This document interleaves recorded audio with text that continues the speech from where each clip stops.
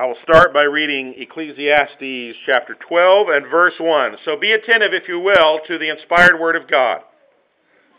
Remember now your Creator in the days of your youth, before the difficult days come, and the years draw near when you say, I have no pleasure in them.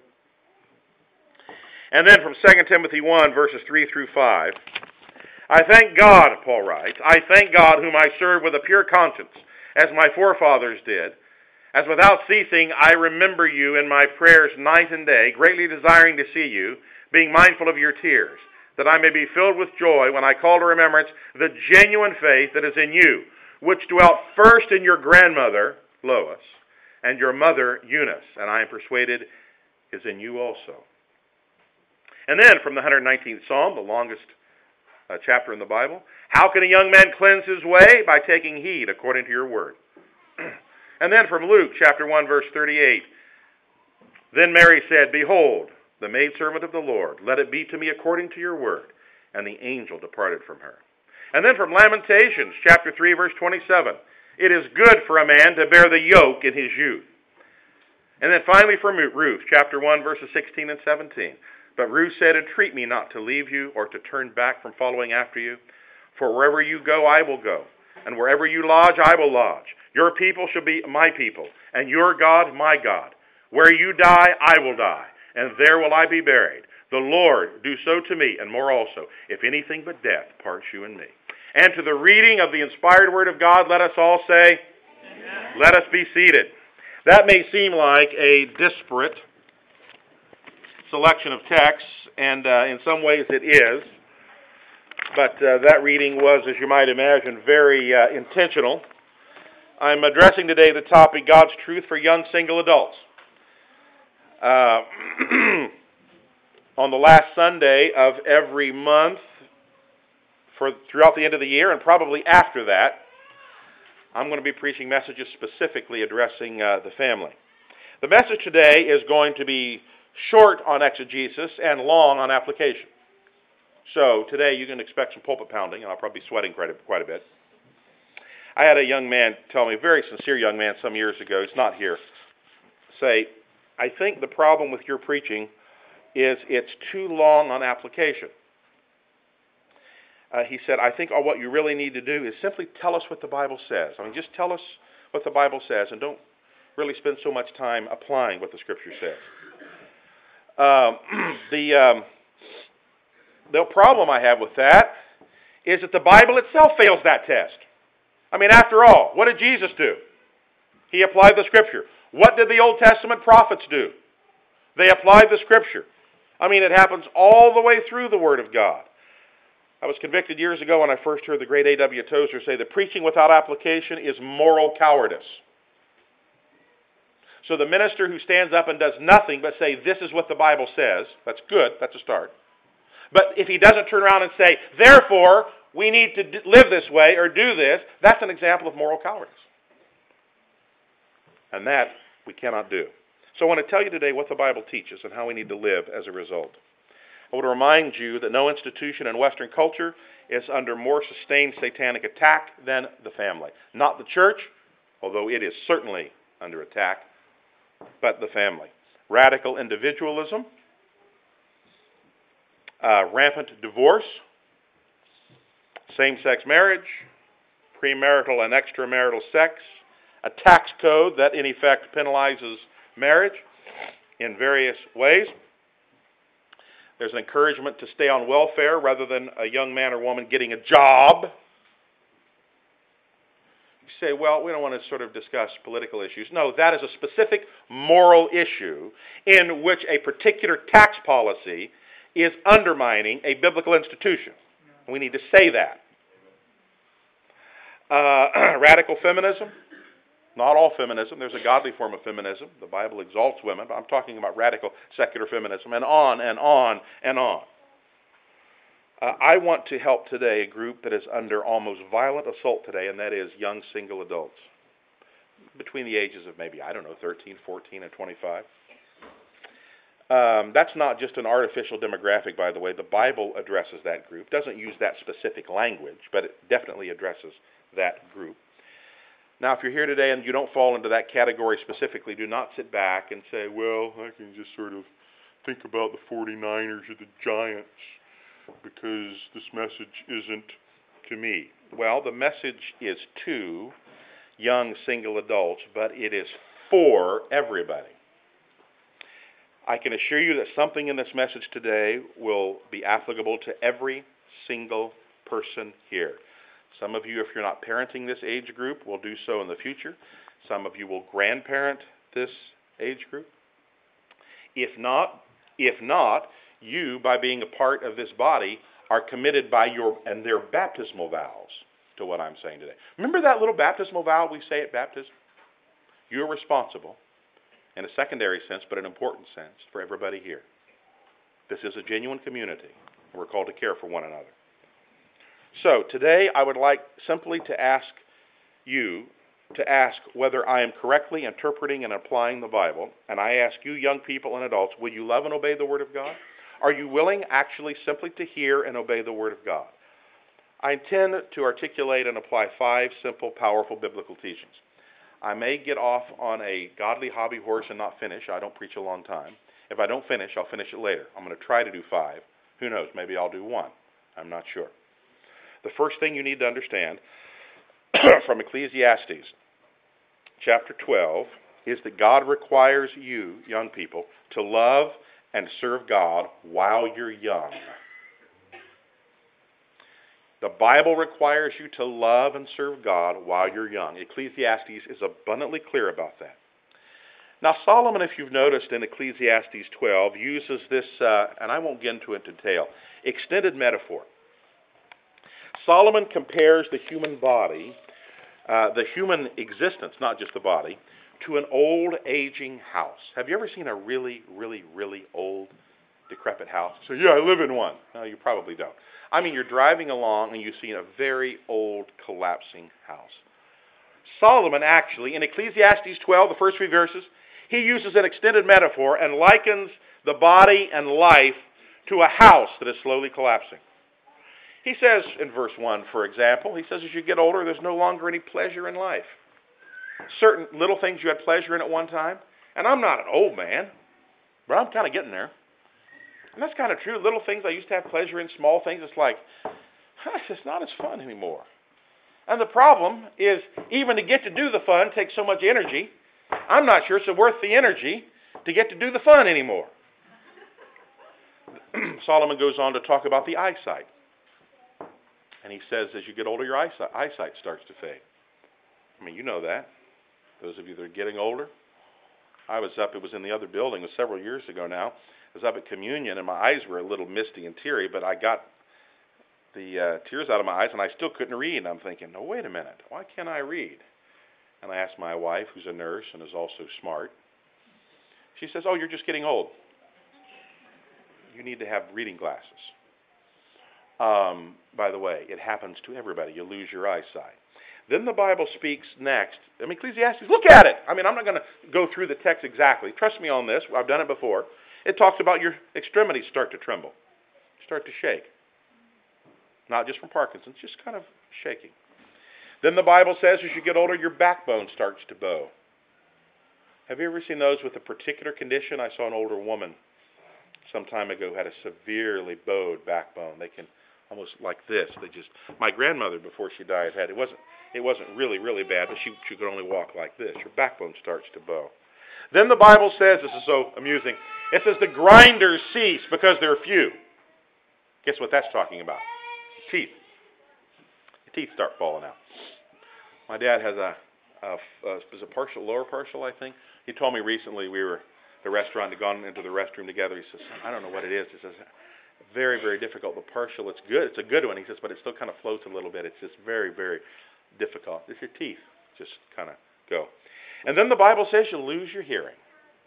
Now, Scripture says that right there. Read it, Ecclesiastes 12. It's stated metaphorically, but that's what it's saying. You lose your hearing as you get older. And then the Bible says you wake up early and you just can't sleep. It's just you can't get good sleep anymore as you get older. And then the Scripture says, little interesting metaphorical language, you're afraid of that which is high.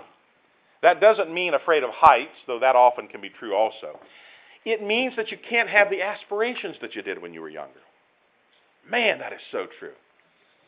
I'll be sitting around praying, doing something, and I'll be thinking, man, I probably need to do this. And then I'm thinking, man, if I were 34 again, I think I could do that. But, man, I just can't have those aspirations anymore.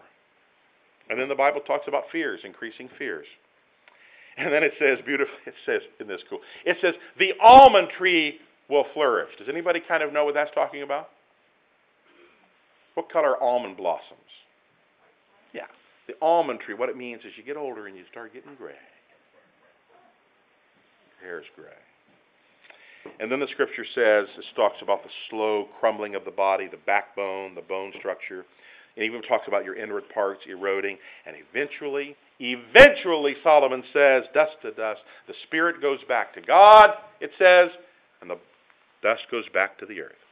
Now, those of you here that are young, I want to tell you, what I've just spent the last 10 minutes telling you, that is your future. Isn't that exciting? That is my future. It's going to happen to you. I mean, if you live a full life, God forbid anyone would die prematurely, but if you live a full life, that's happening to you, and that's happening to me. That's going to happen.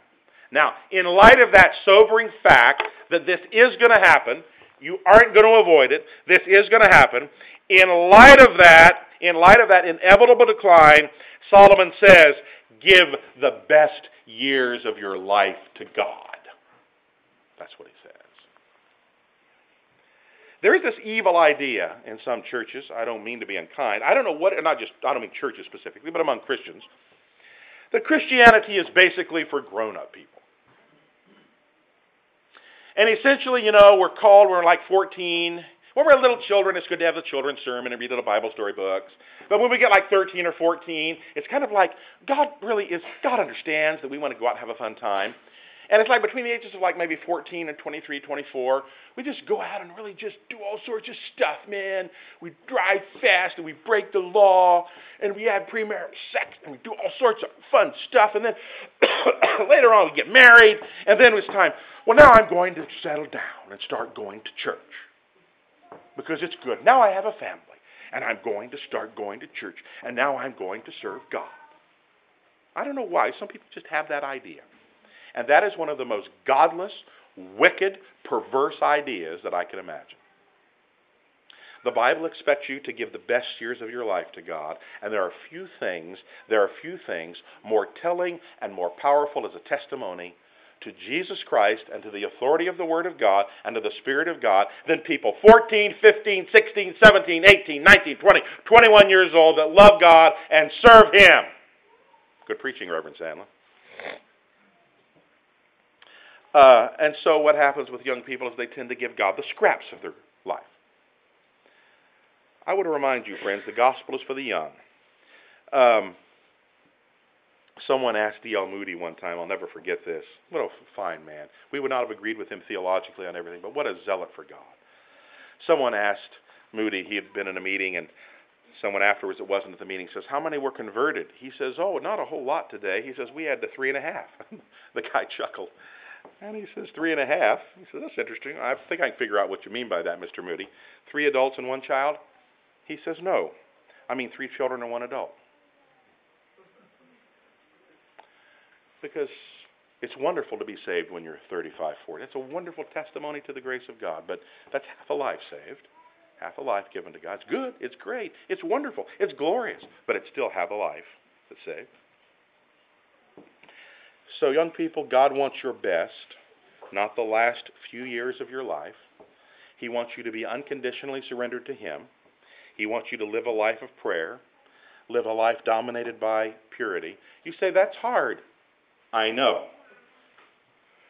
You say, well, like almost everybody around me is not living that way. I know. And it's like on TV, almost nobody on TV acts that way. I know.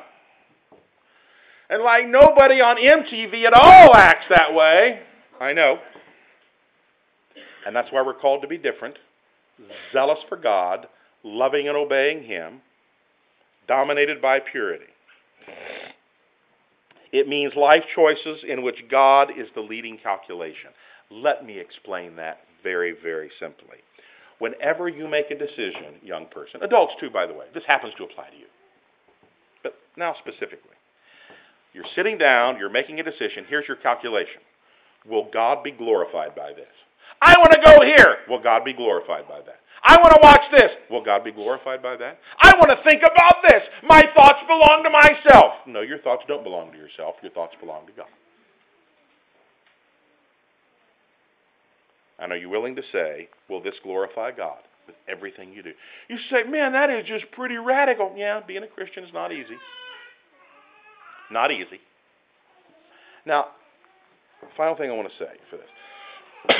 This isn't simply a matter of it will be better for you if you obey God. That's true. God blesses obedience. God deserves for you to obey Him. By His own, He poured out His life's blood on the cross. He poured out His precious life's blood. He was the shepherd who gave His life to the wolf, the great wolf, to be torn and ripped apart so that He could save you. He deserves for you and me to live according to His word. Which is a nice way of saying, you don't have any options. That's the new word today. We have options. Those of you who are in business know that one of the big deals in advertising today is everybody wants options. So make sure that you give them all the options you can. I mean, certainly you go to a lot of stores. Man, look at all these. It used to be you go to McDonald's when I was a little tyke, you get hamburgers, French fries, and a milkshake.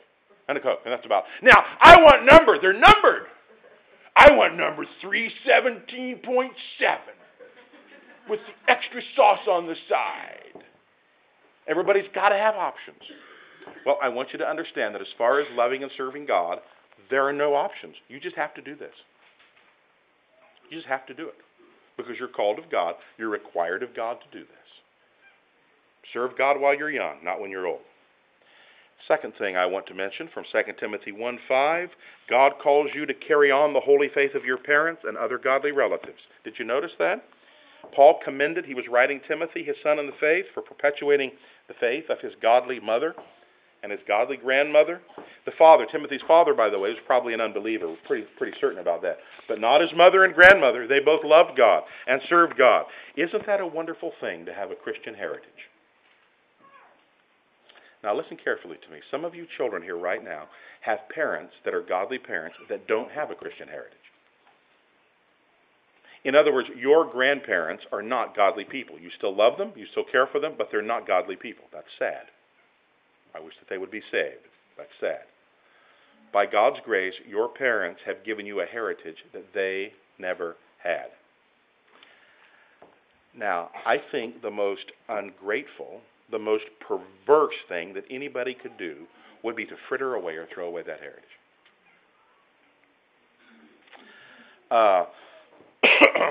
I saw in Forbes just listed last week, I think the top 100 wealthiest Americans. I was reading about that. I think that, was it 3 on the list? 3 of the top 10 are children of Sam Walton, and Sam Walton was the founder and owner of what? Walmart. Trust me, his children are fabulously wealthy. I don't know how they spend their money. Apparently they're doing pretty well because they're still on the top 10 list. It's sad to hear about children, parents handing down vast amounts of wealth to children who just fritter it away and go off into nothing and don't wisely spend it. Worse yet, exponentially worse yet, is young people, those of you here, 14, 15, 17, 19, 20, whatever the case may be, who have this glorious heritage handed down to you. A heritage of loving of the gospel, of trusting in Christ alone for salvation, of being in a sound church where the word of God is preached and believed and practiced, of living a life of not sinlessness, but a life of purity and zeal for God. All of that heritage in which it's overall much easier, that's the point. Now, it's always difficult to do right, but trust me, parents can create an atmosphere in their home where it's a lot easier to do right than other homes. And for you to take that atmosphere and throw it away is the grossest form of perversion and ingratitude. God will hold you doubly accountable. I was reading this past week a book recommended by one of my dear friends here, an essay by Wendell Berry, just really, really outstanding. He was pointing out about the importance of community and the fact that we're not isolated individuals.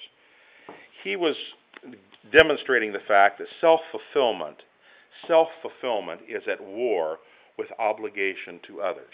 Now, young people, I want you to understand this. You have an obligation to someone else, not just yourself. The TV and much of the web and other stuff will basically say, you know what? Basically, life is about just having fun and fulfilling all of your gratifications. Your sexual gratifications and your culinary gratifications and your entertainment gratifications and your lifestyle gratifications. It's all basically about just consuming, getting more cool stuff to consume. And if anybody or anything gets in your way, you mow them down. And if your parents say, you know, this isn't a godly thing to do, well, I don't care, because I'm basically here to please myself. And if godly friends say, you know, this is not the right thing to do, well, I don't care, I'm here to please myself. That's the culture in which we live, and it's a form of perversion. Honoring your parents. By the way, that doesn't stop when you turn 18. That doesn't mean you always obey them when you're adults, but it does mean that you always honor them. One of my men and I were pointing out, when the Scripture warns in the Old Testament about cursing your parents, what it means there, and some of the translations actually say this, it means make light.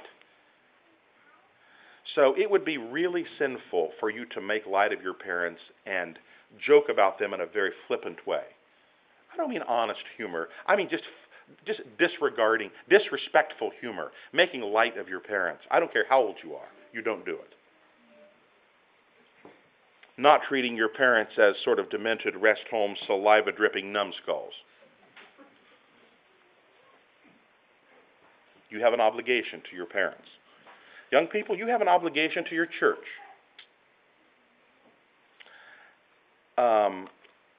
So when you talk to your, I guess I'm getting bolder in my middle to old age, but when you talk, I'm going to give you some advice. When you talk to your Christian friends that they claim to be Christians, but their attitude toward the church is this: well, my church is it's like my three friends and my badly tuned guitar at the latte shop. That's my church, and church is full of hypocrites, and it's Sunday morning, and I stay out late Saturday night anyway. Church is just this big old fat guy up there preaching, and he's loud, and he says things I don't like. In my churches, I just like to listen to Kayla, baby. That's my church. So, the church meets on the Lord's Day. The other churches of Santa Cruz, this church, Bible-believing churches, meets on the Lord's Day to sing praises to Him, to pray together, to unite as a body, to hear the preaching of the Word, to partake of communion, and know this: there's no substitute for that. There is no substitute for that. Now, there are other great things. There are great conferences. We got one coming up. But that's not a substitute for the church. And so the attitude of young people today, tell them that I said this. Tell them, every single one, tell them I said it, and if they don't like it, they can call me. That if they aren't committed, if they're between the ages, let's say, of 17 and 23 or 24, and they're not committed to a church, a local body, they're in rebellion. So, well, does the Bible teach that? Yes, I could show you in Hebrews and other places. Trust me on this. Come afterwards and I will show you. They are in rebellion against God, and God will not bless them for that. Yeah, that was a good point. You're not an island to yourself, young people. Your decisions affect other people. You may never say to yourself, I'm free to do what I want to do. You owe those who have sacrificed for you. They've committed a sacred trust to you. Don't abandon that sacred trust they've given to you. To turn around and hold it lightly is the worst form of ingratitude. I'm only going to do maybe one or two more points today. According to Psalm 119, verse 9, young men, the clean life is the life of obedience to the Word of God. Psalm 119, verse 9 says that. You want a clean life? Obey the Word of God. Our way is naturally sinful. Young men tend to be not just young men, but young men in particular tend to be very proud, lustful, lazy. Oh man, do we have a whole generation of lazy young men. Work harder staying out of work than they do working. I've talked to some of these guys. It's amazing how much work they put into not working. Man, all the excuses and everything to work out so they don't have to do an honest day's work. It's remarkable. Now, I want to say this. There is a great deal of spirituality in getting up early and working really hard. There is a wonderful degree of spirituality in that and godliness. Improvidence, by that, that's an interesting word. I've talked to several people this week about that. Improvidence. Here's what providence, we know what providence is with respect to God, but there is a secondary term of providence with people, and that is basically planning for the future. Now, if you're like here and you're 17 or 18 or something like that, and you think basically you can cruise through life and people will pay you because you're like, you look good, and you're like going to get a paycheck or something, or it's just going to be like, there's always going to be this house. There's always going to be this really cool car or motorcycle. It's just like, it's always going to be there. It's always going to be available. That is just utterly unbiblical and stupid. Are you making plans right now? Are you making plans right now in your mind and heart if you want to have a family one day? Putting yourself in a position so that you can have a family one day? That's called being provident. The book of Proverbs is very clear about that. Or the problem of rebellion. Just thinking you can do what you want to do. You want to know how to get cleaned up? The Bible says, by taking heed to the Word of God. Question. Do you read the Word, young men? Do you listen to it? Second, do you determine to obey what you read? Young ladies, I'm getting to you. That's the sort of man that you want. A man who is bound to the Word. If your life is dirty, David tells you how to clean it up. Read and obey the Word. The authority in your life is not even fundamentally your parents, though they're very important. And it's not your friends and your buds and your feelings and your peer group. The authority is the Word of God. I'm just going to move ahead. This is so good. From Luke chapter 1, verse 38. Young women, you never lose by submitting to the will of God. Mary was a young virgin. She hears this startling word from the angel that she's going to carry in her very womb the Son of God. And some of the most potent, spiritually incendiary words in all the Scripture are these. She says, in English, the angel speaks these staggering words to her. And you know what she says? She says, be it according to your word. She says, that's fine. I'll do whatever you want. Now, young ladies, our culture exalts young, independent women. God exalts young women wholly dependent on Him. So our culture is basically at war with what the Bible teaches. I exhort you, young ladies, to abandon the expectations of a secular culture and conform yourself to God's expectations. In your clothing, dressing modestly. I don't mean you can't Bible not dressing attractively. I don't mean that you need to look like a frumpy nun or something like that. You can dress attractively, but your goal is not specifically to draw attention to secondary sex characteristics, but to glorify God. So here's a good way, ladies, where you kind of walk outside with your clothes. Say, if Jesus Christ, my Lord, were right here and He were looking at me, I would say, no, I wouldn't wear, I would just kind of cover up a little bit. Well, then, why don't you do that? And the Bible's view of dating and sex and courtship. So, well, today, all the guys expect it. You really can't have a boyfriend if, you don't engage in premarital sex. Well, then you have your answer then. You don't want that kind of guy. You don't want that kind of guy. Or looking at men as oppressors and rivals. Sadly, some of them are, but there are godly men that are not. Or letting fashion magazines and TV and movie stars decide your weight and your appearance. That's godless. Young ladies, recall this. What attracts a man to you will keep him with you. And if what attracted him was your stunning sexuality, you'd better be able to maintain that stunning visual sexuality for 60 years. And trust me, you won't. You won't, according to the book of Ecclesiastes. So young ladies, remember this. You never lose by submitting to the will of God, as Mary did not lose by submitting to the will of God. Don't allow this godless culture surrounding you and what other girls are doing and the excitement they seem to be having. Don't allow that to dictate how you live. Live according to the Word of God. Next one. Young men, According to Lamentations 3:27. Oh, this is a good one. Dads, I want you to know this. Teach your sons this. Teach your young sons as they're growing up. Grandfathers, teach your grandsons. Lamentations 3:27. It's valuable to endure discipline and hard times when you're young. Now, doesn't that run contrary to the culture? How counterintuitive to our contemporary ears. Young men today just want to live with ease, man. I just want to have a fun time. How much can I get for the smallest effort? But you know what the Bible says? It's good for a young man to bear a yoke, and that means in discipline, in his youth. Now let me be very concrete. For those of you here that are young, that like to play. You like to play? Here's what the Bible says. In essence, wearing a yoke means it's good to work 2 jobs and not make a lot of money. It's good to get 4 to 6 hours of sleep a night. It's good to be exhausted most of the time. It's good to obey a demanding father and a demanding employer.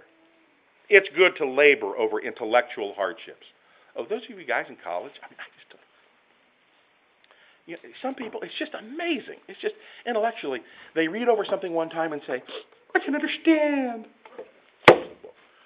I can't take that class. I'm going to drop that class because I don't understand. Well, have you ever thought that it may take you reading something 5 to 10 times before you understand it? And working hard? It's good to feel the pressure of responsibility and feeling bored. That's very good. It's good if you're working hard to feel bored. It's good to drive an old clunker and have ratty old furniture in your first place. That's good. You know why? Because you're learning in a yoke of discipline to be self-disciplined. Would you like to know, in general, the men who, when they're older, are good, self-disciplined, strong men? They're men that understand the yoke of discipline when they're young, when they go through difficult times. Now, dads, I'm going to give you some advice. If you have sons like that, or getting to be that age, do not insulate your children from the consequences of their bad decisions. Let them go through difficult times. Don't bail them out of difficulties. Let them go through those hard times. That's a very good thing, according to Lamentations. We learn nothing from ease. We only learn in hardships.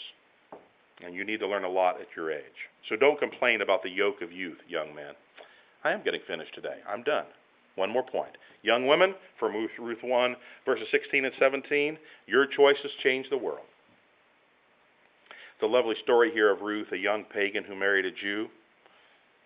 This young man later died. Her mother-in-law, Ruth's mother-in-law, decided to move back to Judah. But instead of staying in her home, this precious lady, Ruth, went with her mother-in-law rather than staying with her pagan people and committed to him. By the way, if you have read the book of Ruth, you know that Ruth became a predecessor to Jesus Christ because of that one responsible decision. Listen to me, ladies. Once in your lifetime, you will make a pivotal decision that will impact generations of people. Great Christian writer and philosopher, theologian Eugen Rosenstock Husey said in his book Out of Revolution something I'll never forget. He said, the young woman, by saying 2 words, changes the history of the world. And those 2 words are, I will. Will you marry me? I will. Those 2 words, he points out, change the history of the world. You had better decide that when those decisions, that one and other ones, come to you, young ladies, you make the right decisions. Because this idea that men make the decisions that run the world, you may want to reconsider that. In many ways, women make the decisions, ultimately, that run the world. And if you make the wrong ones, if you're governed by your emotion and your feeling rather than by the Word of God, if you're governed by what's popular in culture at the time rather than by the Word of God, if you're governed by what everybody else is doing rather than by the Word of God, things will go south in a hurry. And here's the deal about decisions, young ladies. Men too, but I'm going to think about this. My dad taught me this years ago. He says, son, I've noticed this. When there are some decisions in which there can be a reversal. You got to come to a fork in the road. Oh, wait. I took the wrong path. Let me just kind of turn around. But I will tell you something, ladies. There are some decisions that are irreversible. You make a decision and you have to live with that decision. Make the right one. You're choosing for future generations, choosing for your parents, choosing for your children, choosing for your faith. Remember the Creator in the days of your youth. Do right, as Jonathan Edwards says. Make it a point, he says. Young people, Jonathan Edwards, remember this.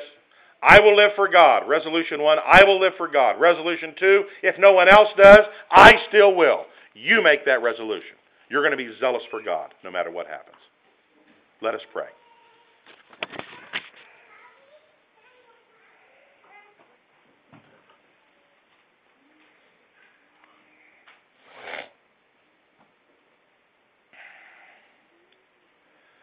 I would like to have my dear friend and fellow officer, Matt Greco. Matt, would you really pray for the young people in this congregation that, like Edwards, they would be zealous for God and do right no matter what?